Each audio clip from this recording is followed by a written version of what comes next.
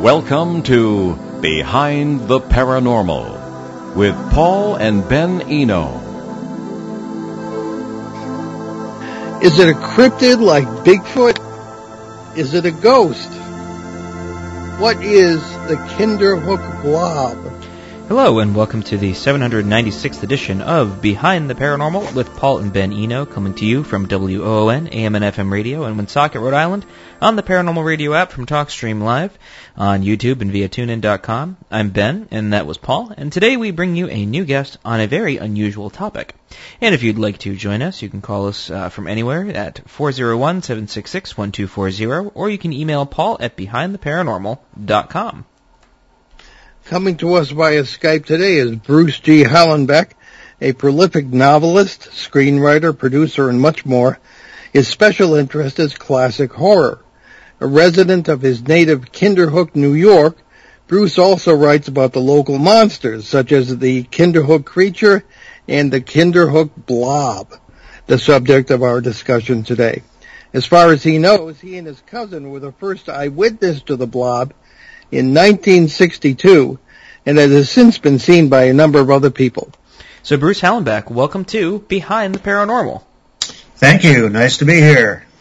Oh, well, it's great to have you with us. And I guess we'll get started at the very beginning, because that is a very good place to start. So tell us about your first encounter with the Kinderhook blob in 1962, and what do you think it could be? Well, that's a loaded question. Yeah, we like to do that here. I was 9 or 10 years old, and my cousin Sherry and I were playing up in the woods behind my grandparents' house, which is actually where I live now. And there's a lot of woods. There's about 7 acres of land and in Kinderhook, New York, which is the home of the Headless Horseman, at least one of the homes, just to preface it. So I was always kind of into these things, but this was the first experience I ever had that I would call paranormal. So it was just before sunset. My cousin Sherry and I were playing in the woods. I don't know what we were doing up there. And all of a sudden I heard a high-pitched whistling sound. And I turned around, and there was this big pine tree, and looking out from behind the pine tree was this white amorphous shape. It was kind of bluish white, actually, and if I could compare it to anything, it would be like the bulbous head of Casper the Friendly Ghost.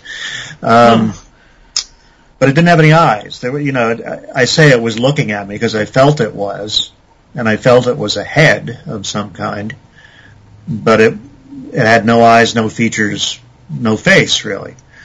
So I said to my cousin Sherry, "Let's get out of here. There's something there." And, of course, we ran like crazy, and that's what kids do. Well, fast forward a couple of years, and another witness to the blob was my boyhood chum, Jerome Miller, who he and I were about 12 years old, and he was down in the woods. I think he was building some like shelter or something, or a lean-to or something like that. He was always building like tree houses and things of that sort. Anyway, he was down there, and I was up in my grandparents' house.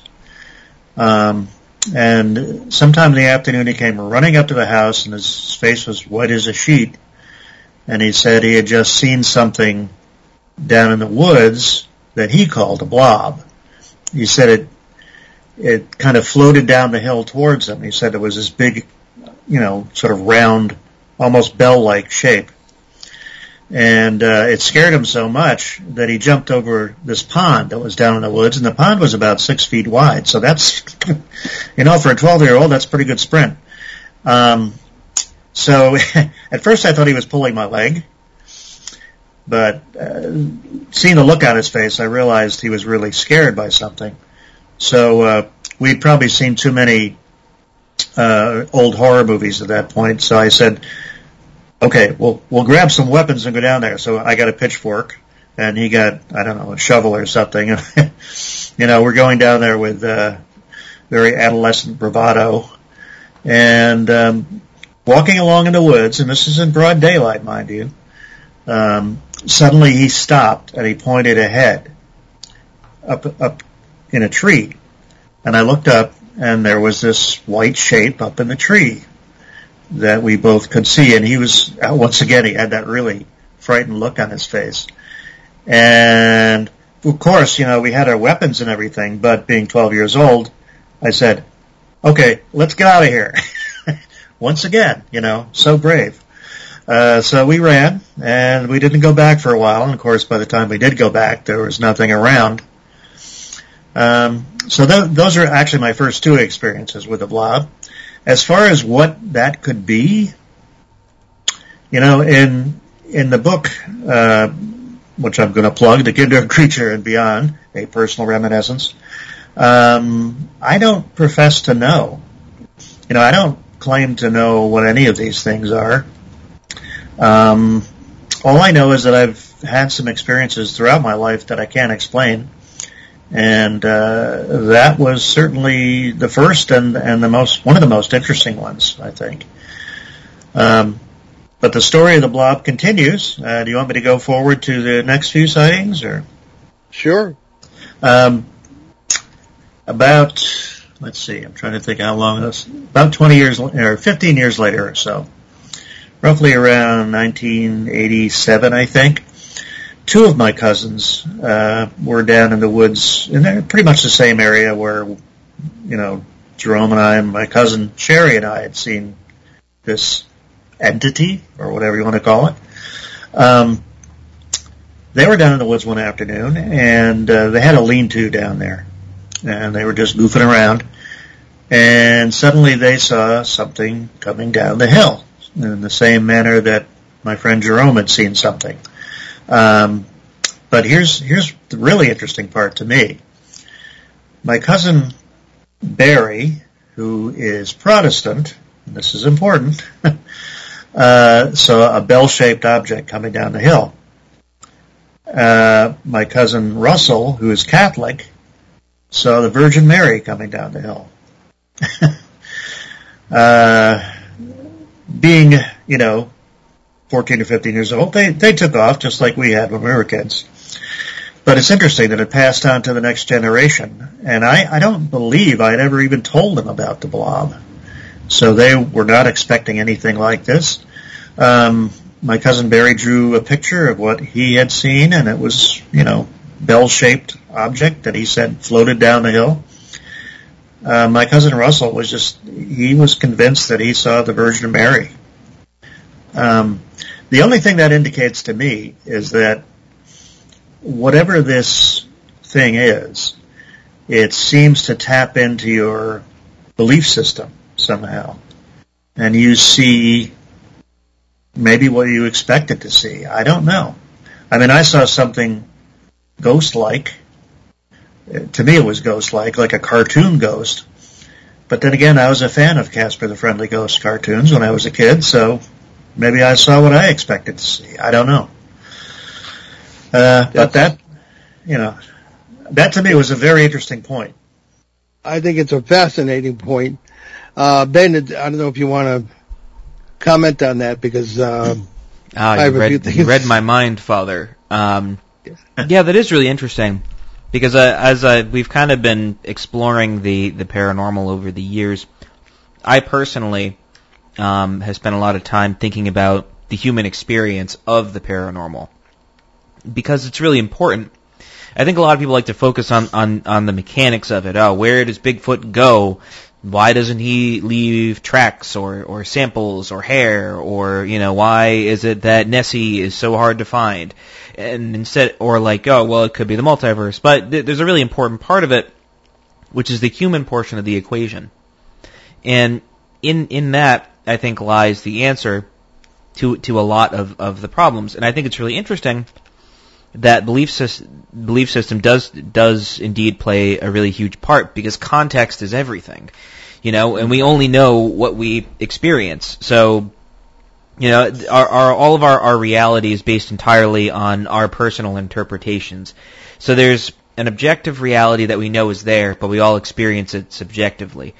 it's like you're inside a house and you see a shimmering figure. Aha, a ghost. You're outside and you see a shimmering figure and there's a bulb of light above it. Aha, an alien. And I do believe you're onto something by saying that it's what we experience is based on what we walk into the experience with. What you put in is what you get out of it. So it's right. I think that's really interesting, and I think such an odd phenomena with so many different interpretations is so interesting, and especially the variation in all of them too. So I mean, have there been any long-lasting changes with anybody that's experienced it, or is it just kind of like, oh, that happened and we moved on from it? Well, I think everybody I know who's experienced it has never forgotten it. I don't think they're likely to, because it's such a strange encounter that they're going to carry this with them to their graves. I don't know that it's actually changed anyone's life, except it becomes a really colorful tale to tell your grandkids, and when you get older, I guess.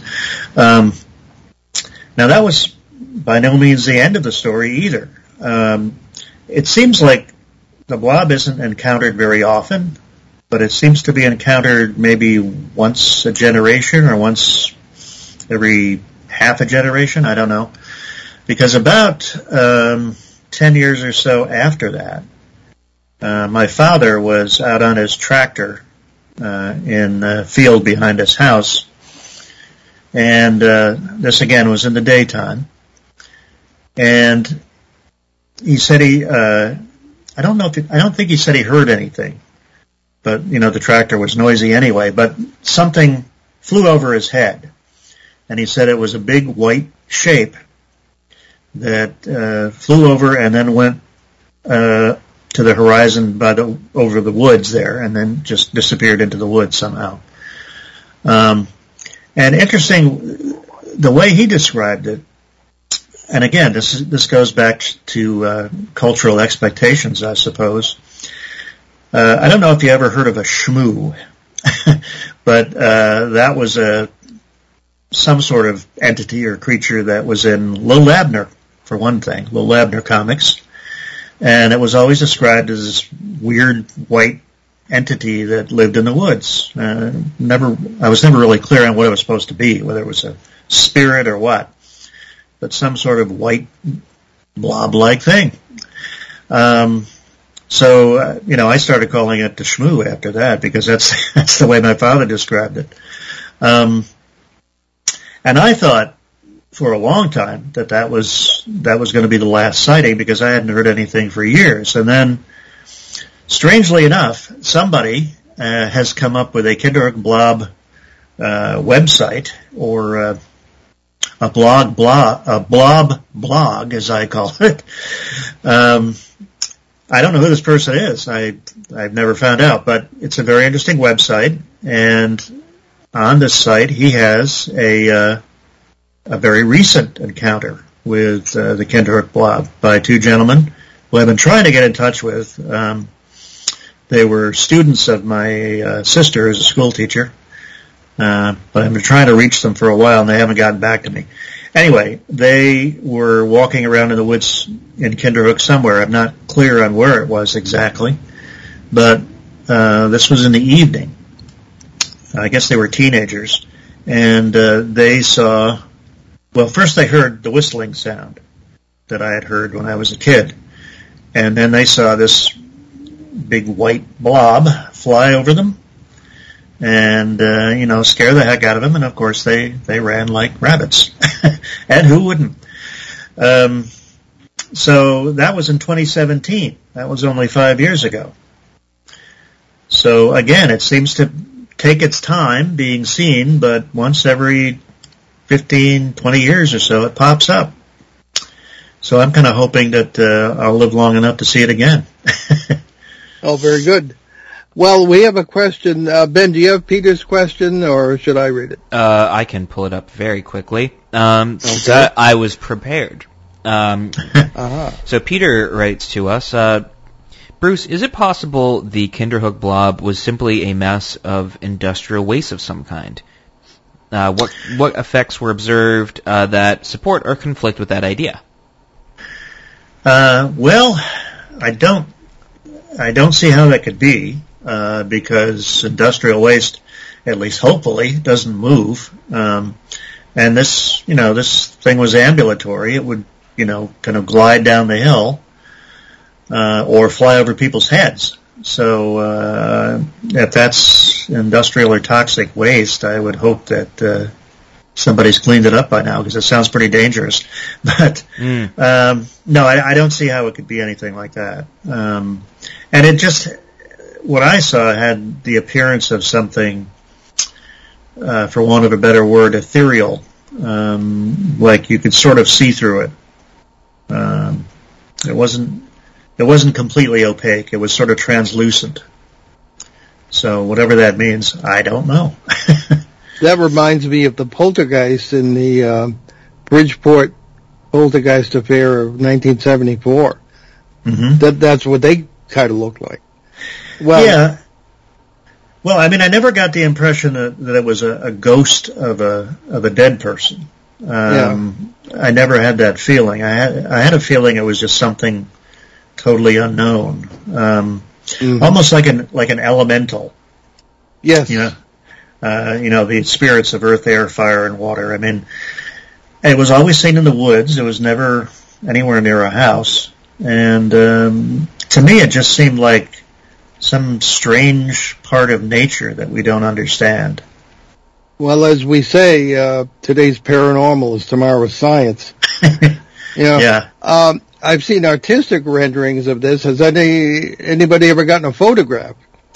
No. I wonder if it would even show up on film. Well, that's a good question. Yeah. Is there any hint of this in First Nations folklore or local history?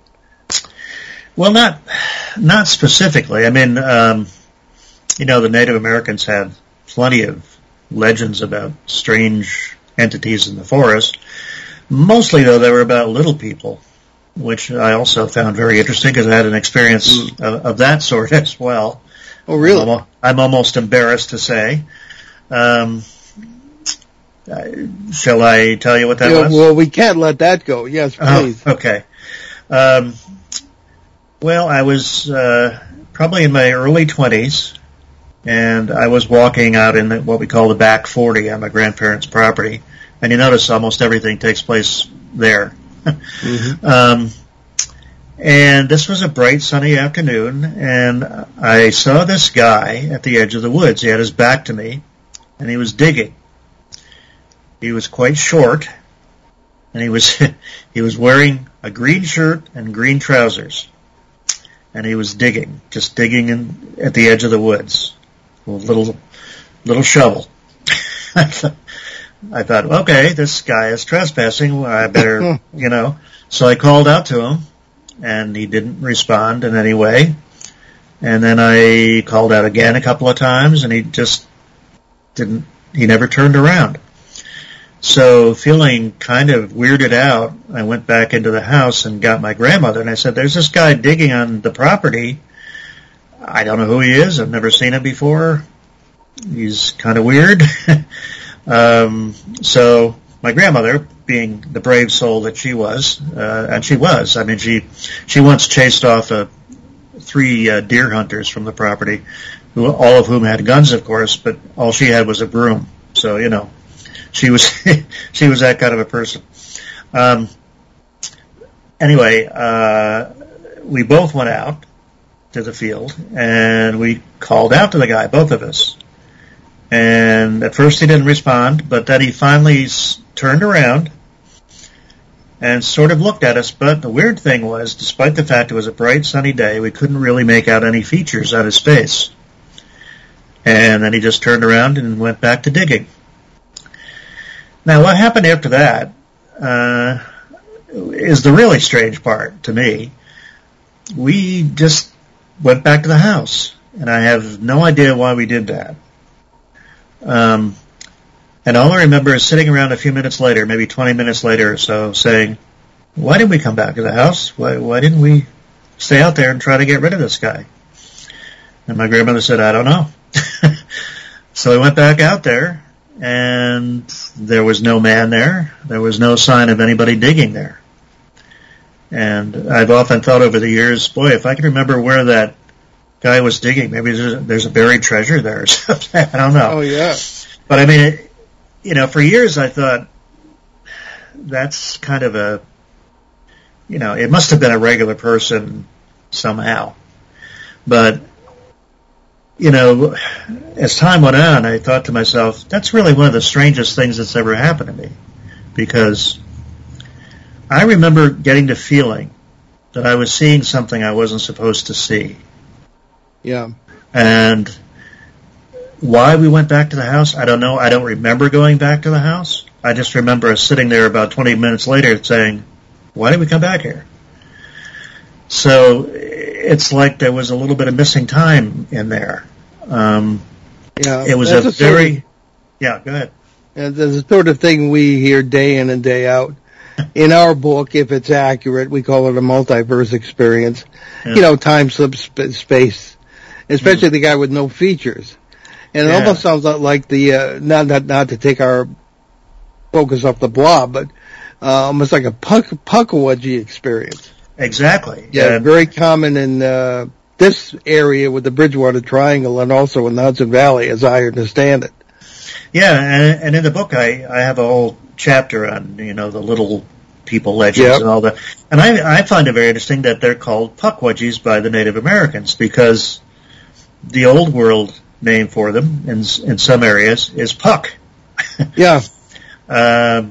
There's so many weird, bizarre twists to all this that's why I say I really don't have any theories. All I know is that was a very strange experience and kind of unsettling.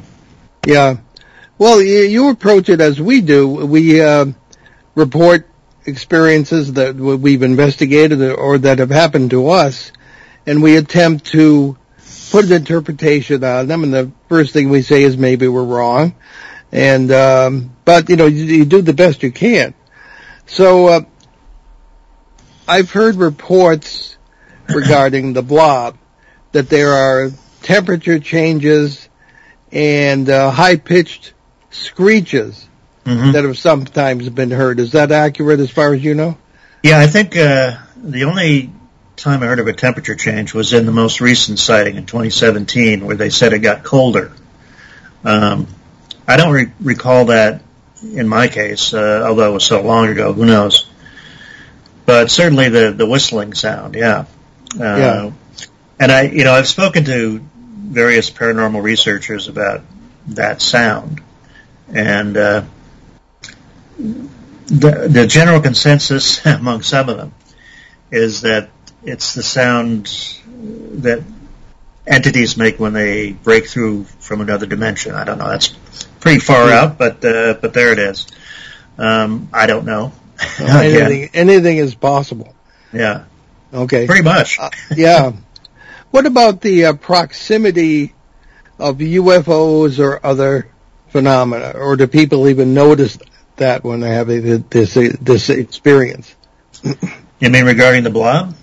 Yes. I can't think of any, unless you consider the Blob itself to be an unknown object.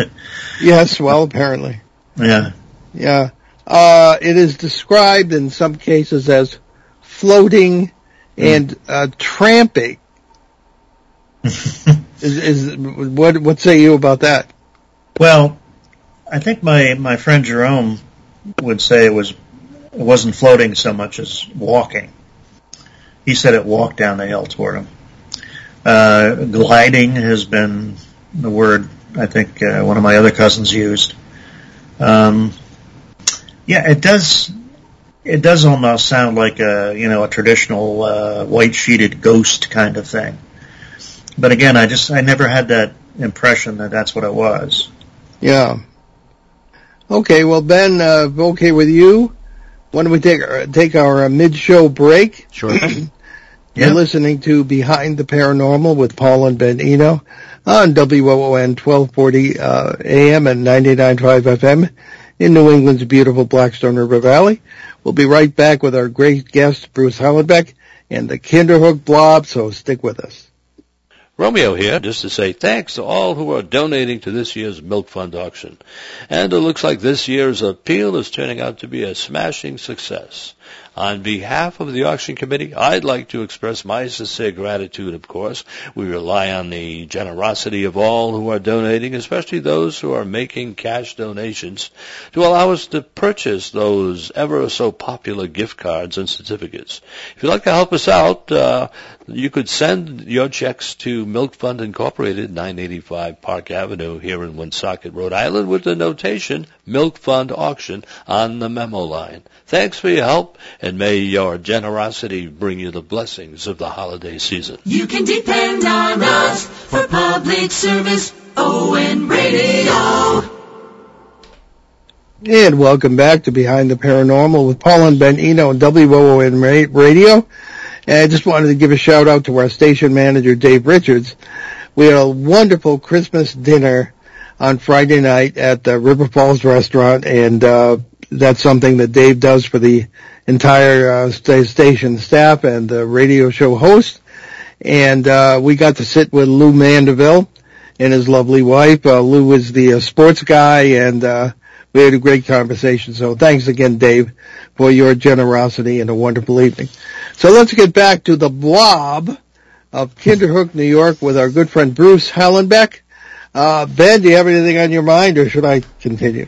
Well, I guess I don't know. I was going to ask more about the whistling, because I don't want to say I'm not convinced. I do think that that's an interesting portion of the phenomena. I'm always fascinated by how the environment is kind of affected by all of it. But I guess I should do Peter some justice by finishing his questions, because he had question number 2 on the list, which we already sort of talked about.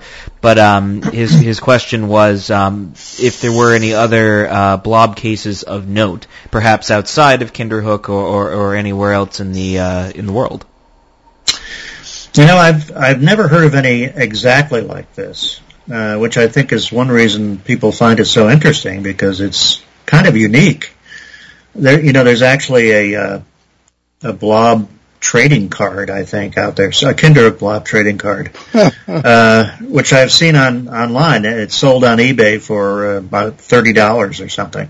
Cool. So there's a lot of interest in this, and I think the reason the story got around was because a few years ago I wrote a book called Monsters of New York, and I mentioned the blob in that. And I guess whoever has the website, which is called the Kinderhook Blob, must have read that book.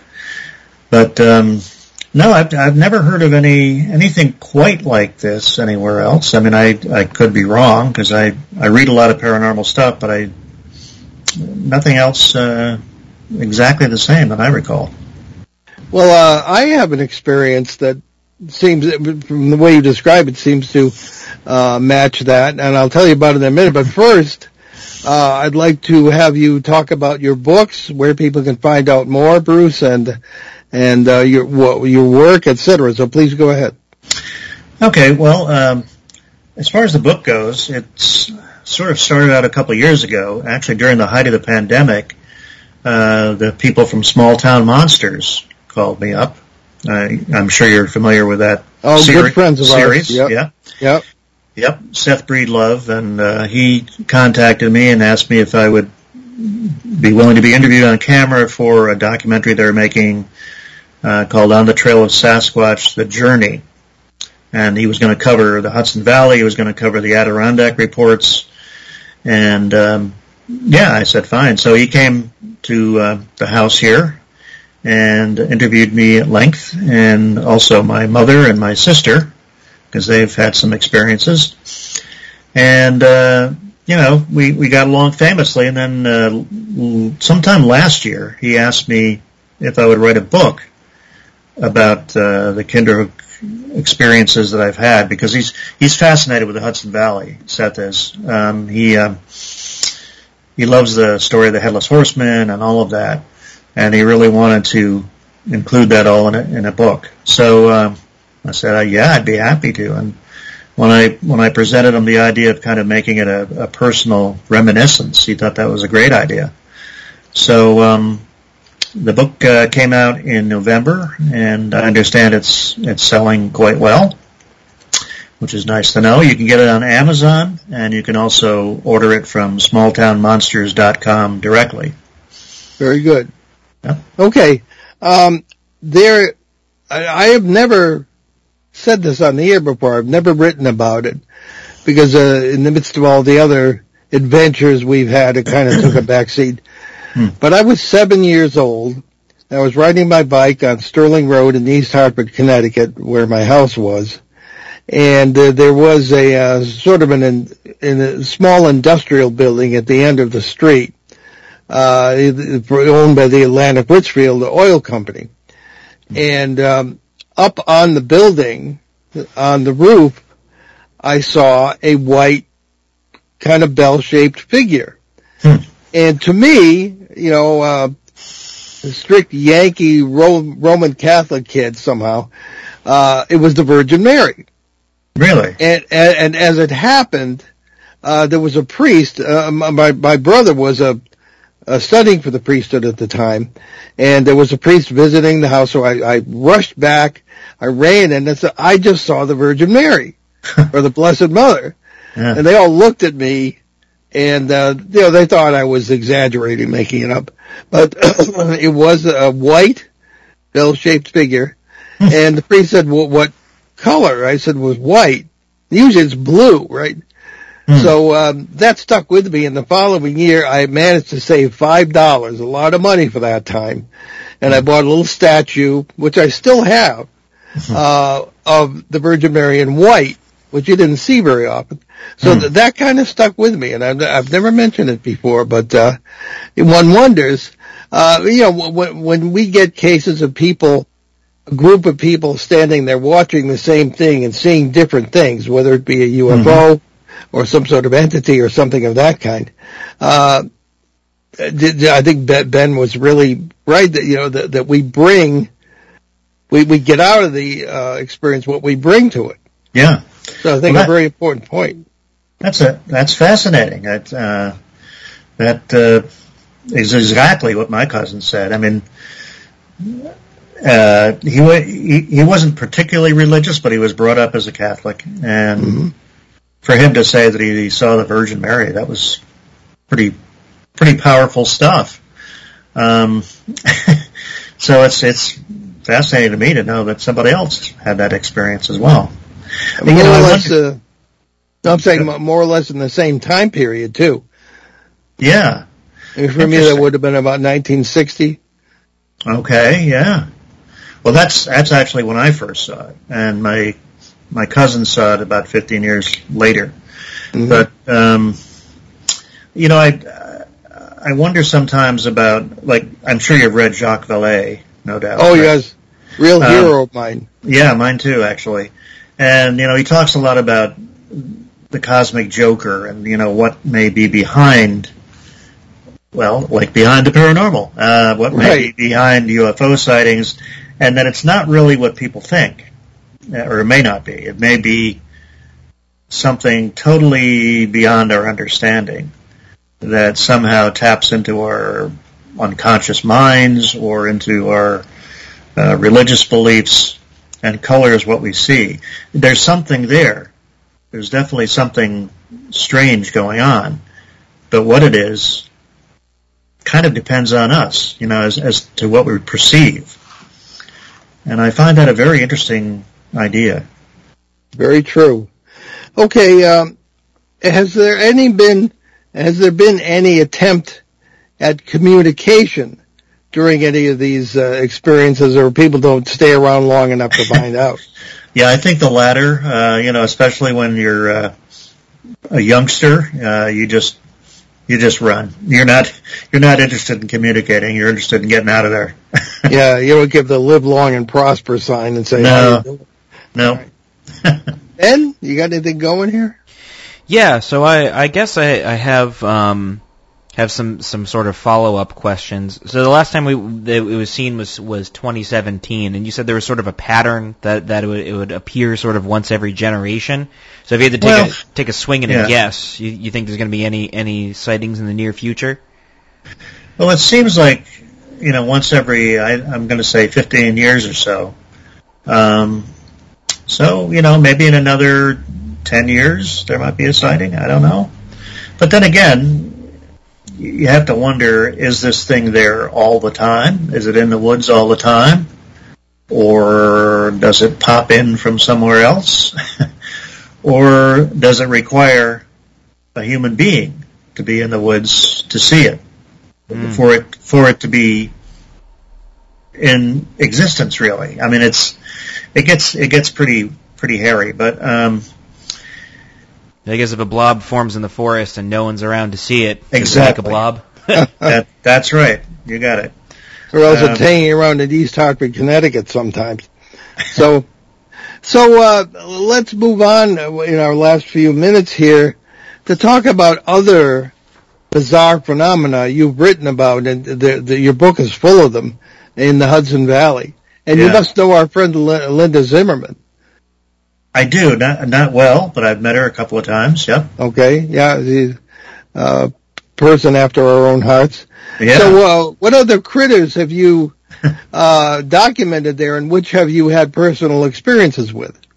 Well, the most famous, of course, is the Kinderhook creature, which is a Sasquatch-like animal, something that showed up around 1980, and there was a flap that lasted 2 or 3 years there, which involved my family and a lot of people around Kinderhook, and also surrounding areas.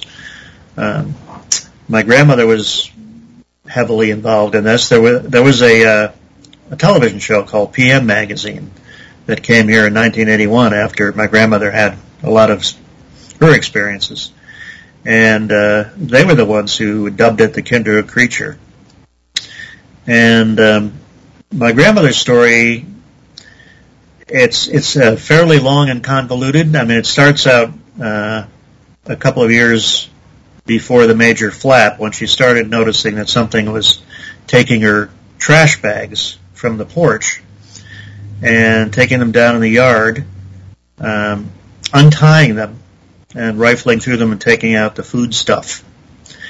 And she thought, well, that's pretty odd, because, a raccoon or any animal wouldn't really do that. They wouldn't untie it. They'd just rip it apart. Her neighbor found one of her trash bags stuffed up in a tree. So that was a little odd. But then one morning, my grandmother always got up early, and this was around dawn. And she happened to look out the kitchen window, and there was what she said was a large black shape that was just lying there almost in a fetal position, as if it was sleeping. And she didn't tell anybody about it at the time because, she was in her 70s. She didn't want people to think she was going cuckoo.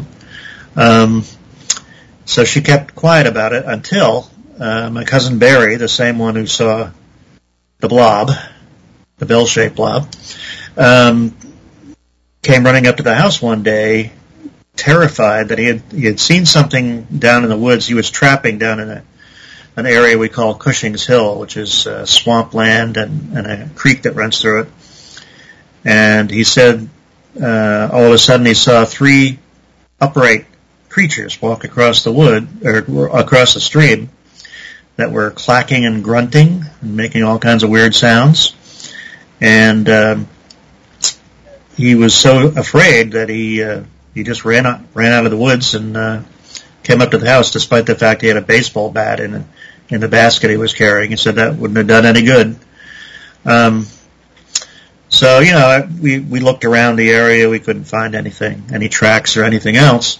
And I was very skeptical at the time that anything like that could be around the Kinderhook area. I thought, okay, Pacific Northwest maybe, here I doubt it. But my skepticism gradually got eroded. There was one time that I had a friend visiting from England, and I was taking her out to walk her home from my grandparents' house. And as soon as we got on the porch, this ungodly noise came from the woods. It was like it started out as a shriek or a howl, went into a series of guttural sounds, and kind of died out in a low moan.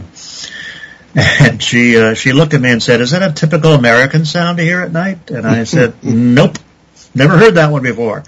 But it was dark. I was not going to go down in the woods to see what that was at the time. And at the time, I was still kind of skeptical.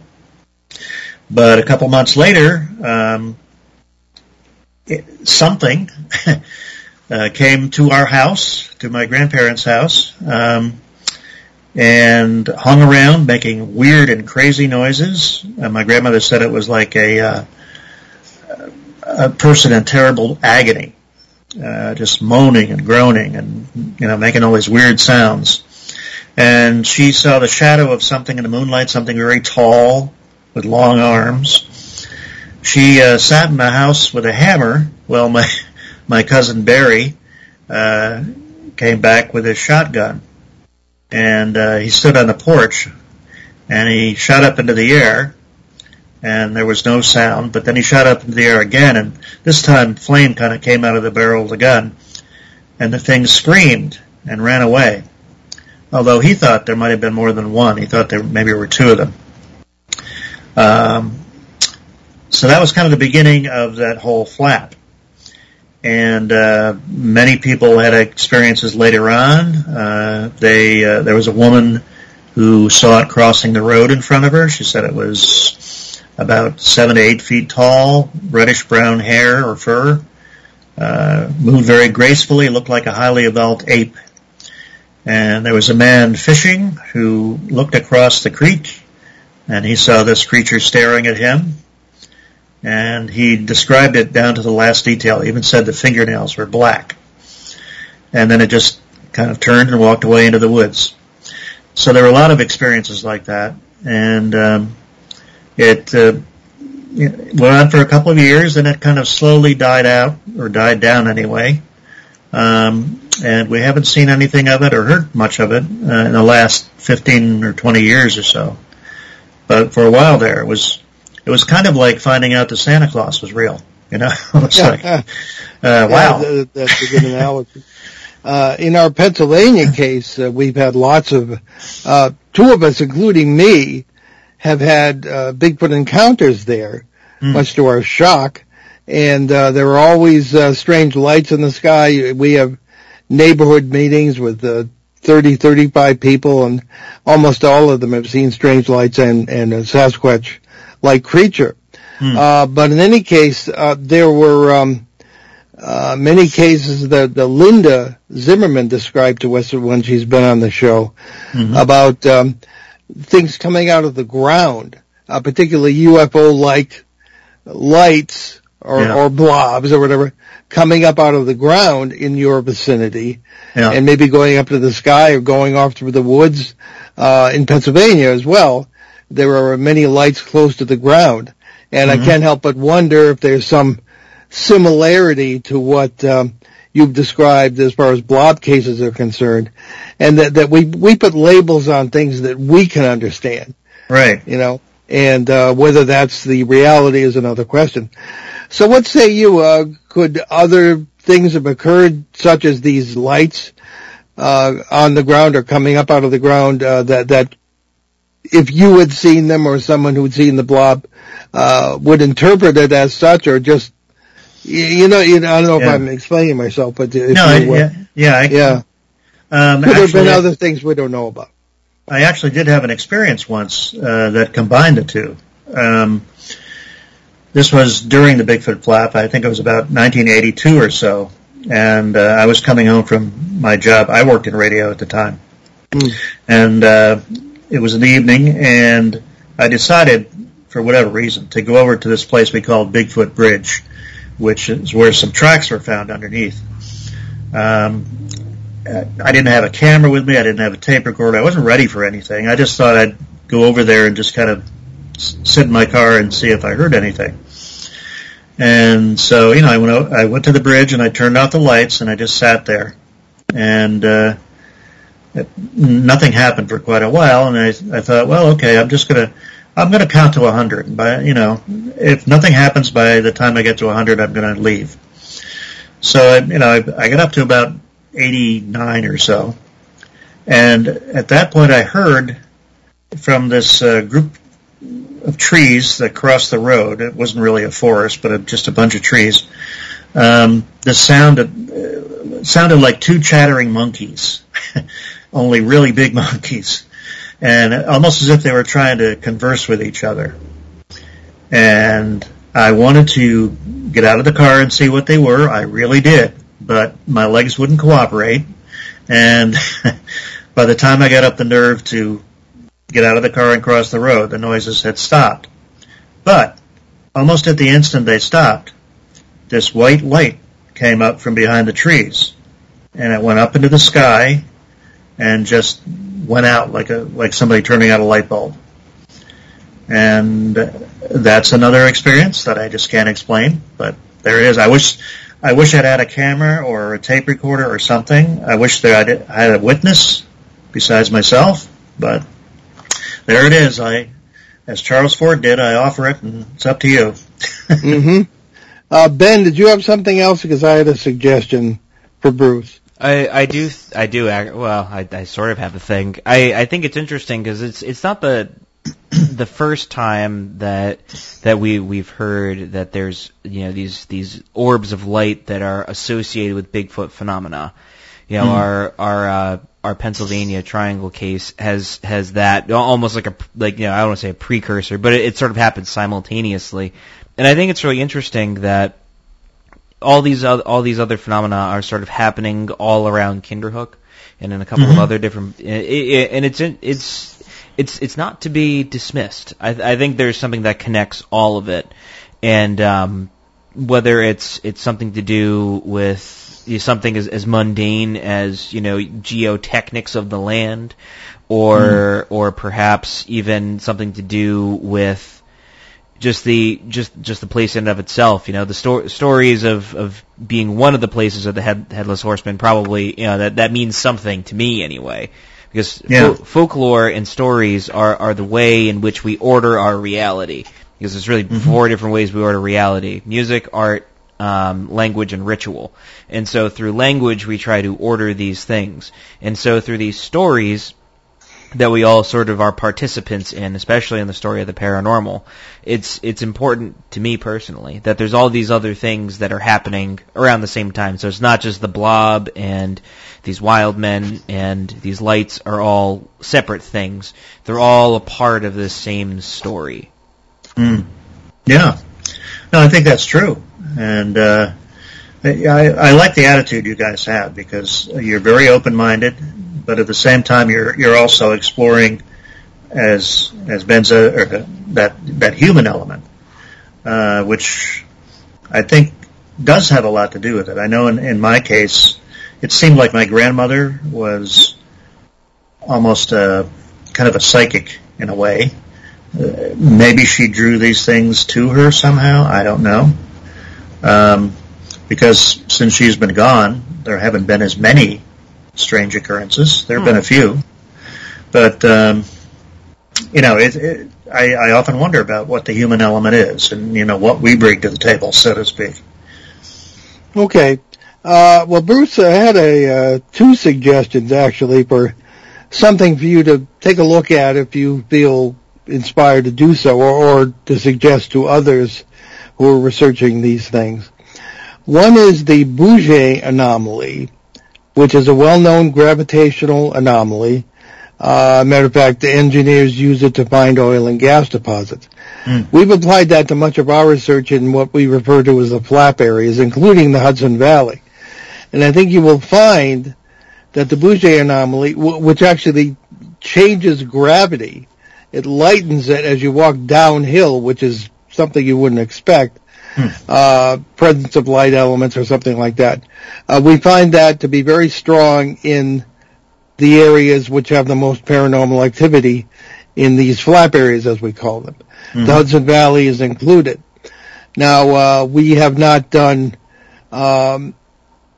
strictly local research on that anomaly, but it is present in the Hudson Valley.